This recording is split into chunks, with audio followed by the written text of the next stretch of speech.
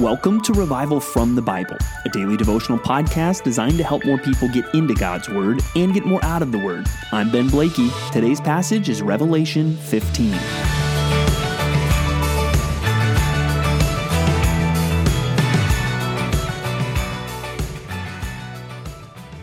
As we have seen in Revelation, some things that are described in this book are hard for us to picture.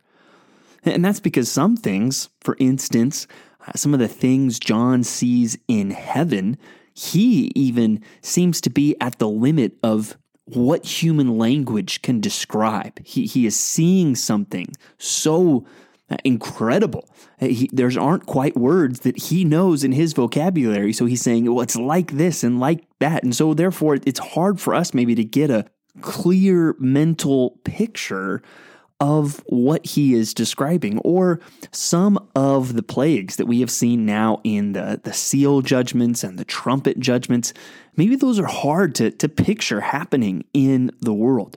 Well, today we're going to see something that, in order for us to understand and have a good idea of what is going to happen in the future, let's go back to something that's already happened.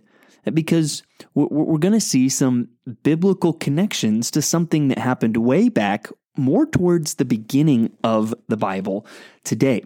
Revelation 15 describes the transition to the bowl judgments, which are the final judgments. Verse 1 says, "Then I saw another sign in heaven, great and amazing, 7 angels with 7 plagues, which are the last, for with them the wrath of God is finished." So these are going to complete the wrath of God in this time of tribulation. But then it says, "And I saw what appeared to be a sea of glass mingled with fire." Another one of those things that we'll try to get a mental picture of that might be difficult. "And also those who had conquered the beast and its image and the number of its name, standing beside the sea of glass with harps of God in their hands." So here, these people have conquered the beast, which I think, if you're wondering, well, what does that mean? I would go back down to chapter 11, it talks about those who have conquered the dragon. It says they conquered him by the blood of the Lamb and by the word of their testimony, for they loved not their lives even unto death. But here, notice the connection now it's going to make. It says, "And they sing the song of Moses, the servant of God, and the song of the Lamb." So they sing the song of Moses. Let's go back in our Bibles to Exodus and let's remember the plagues. And after all the plagues are done, after the Red Sea has been parted and then released back to drown the Egyptians, in Exodus 15, it says, "Then Moses and the people of Israel sang this song to the Lord, saying, I will sing to the Lord, for he has triumphed gloriously. The horse and his rider he has thrown into the sea. The Lord is my strength and my song, and he has become my salvation. This is my God, and I will praise him, my father's God, and I will exalt him. The Lord is a man of war. The Lord is his name." And then it goes on to describe Pharaoh's chariots and his armies being cast into the sea and the floods covering them. And then in verse 11 it says, "Who is like you, O Lord, among the gods? Who is like you, majestic in holiness, awesome in glorious deeds, doing wonders? You stretched out your right hand, the earth swallowed them. You have led in your steadfast love the people whom you have redeemed. You have guided them by your strength to your holy abode." And then it describes the terror that falls among the nations surrounding Canaan, in Canaan, surrounding Canaan, and says finally in verse 18, "The Lord will reign forever and ever." So we're getting ready to see more plagues. That's what we're going to see in the 7 bowls. And this takes us back to a time when there were 7 plagues on Egypt. So imagine some of those plagues that we saw in Egypt, really in this time of tribulation, from what the Bible says, it sure looks like they get some similar plagues that are much more worldwide in their scope. And that's where if you read these plagues and you think, man, I don't know if I see this happening in the world, well, I would say time out. Do you believe the plagues in Egypt really happened? And if the answer is yes, I hope the answer is yes, well, then why not believe what the Bible says about these plagues that are going to happen in the future? And let's start to understand the why of the plagues.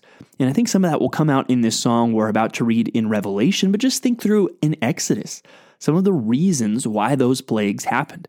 Obviously, one is it's an expression of God's righteous judgment. God was, in a way, judging the Egyptians for things that they had done wrong. Even what you think of as maybe the worst plague, the death of the firstborn, that final plague, in many ways, that was a just judgment that the Egyptians deserved, because what were they doing to the sons of the Hebrews?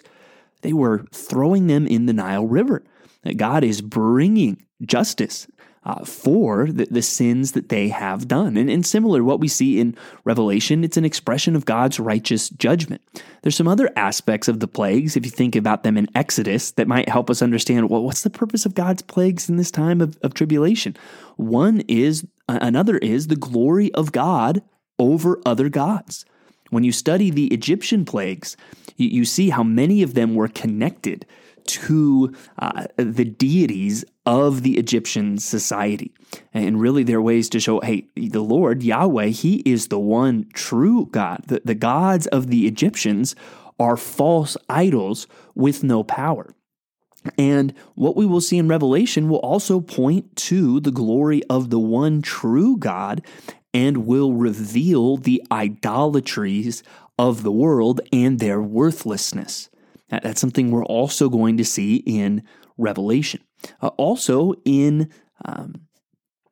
the Exodus, we see the plagues showing God's power as a promise keeper.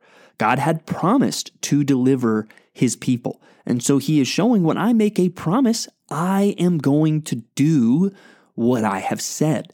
And I think some of the plagues that we see in this time are also in Revelation showing God's power as a promise keeper.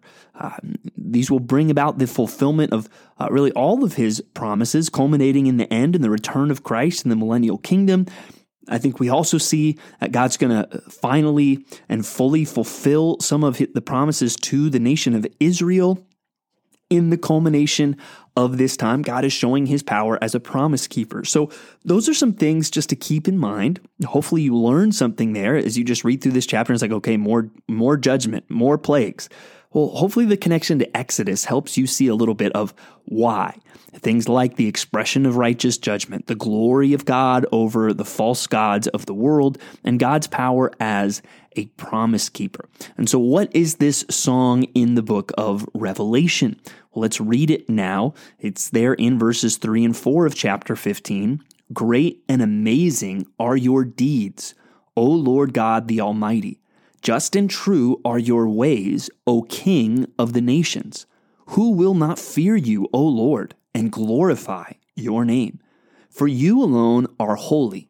All nations will come and worship you, for your righteous acts have been revealed. So this is a great song here that gives us a high view of God. Maybe as you start your own prayers today, you should just start by reading and praying this song to God. And then we get another heavenly vision, the sanctuary, really the tabernacle in heaven, and the 7 angels come with the 7 plagues. They're clothed in pure bright linen with golden sashes, and we see even the sanctuary is filled with smoke, and it connects the smoke. The smoke is from the glory of God. So even in the judgment that we're going to see in these bowl judgment, these bowls of wrath, that they express the glory of God. And just maybe a closing thought, something if you're wondering, well, what do I take away from this? How do I apply this to my life today? If there's just one phrase even in this chapter, I would encourage you to chew on, to think about, in light of all of this, the majesty of God that we see in the scene in heaven, the majesty of God displayed in the plagues that are going to be poured out on the earth. One of those statements in that song is this: who will not fear, O Lord, and glorify your name? I would encourage you to reflect on how is your life today going to reflect those two things? How is your life today going to reflect a fear of the Lord? And how are you going to seek to glorify the name of the Lord today? And that's where you can get hopefully pretty specific in your application. Maybe, hey, there's some temptation I know I'm going to face today, but if I really think through that temptation in light of the fear of the Lord, I'll think about it differently. Or maybe there's ways where through your attitude, through your words, or other things, you can really seek to glorify the name of the Lord today. So some of the things we see in Revelation may be hard to relate to, but looking back in Exodus, I hope that helps us give context and just thinking about God and who He is. I hope that leads to some direct application to all of our lives today. Thanks for digging into God's Word with me today on Revival from the Bible. For more resources, check out revivalfromthebible.com. To learn more about Compass Bible Church Treasure Valley, go to compassbible.tv. The grace of our Lord Jesus Christ be with you.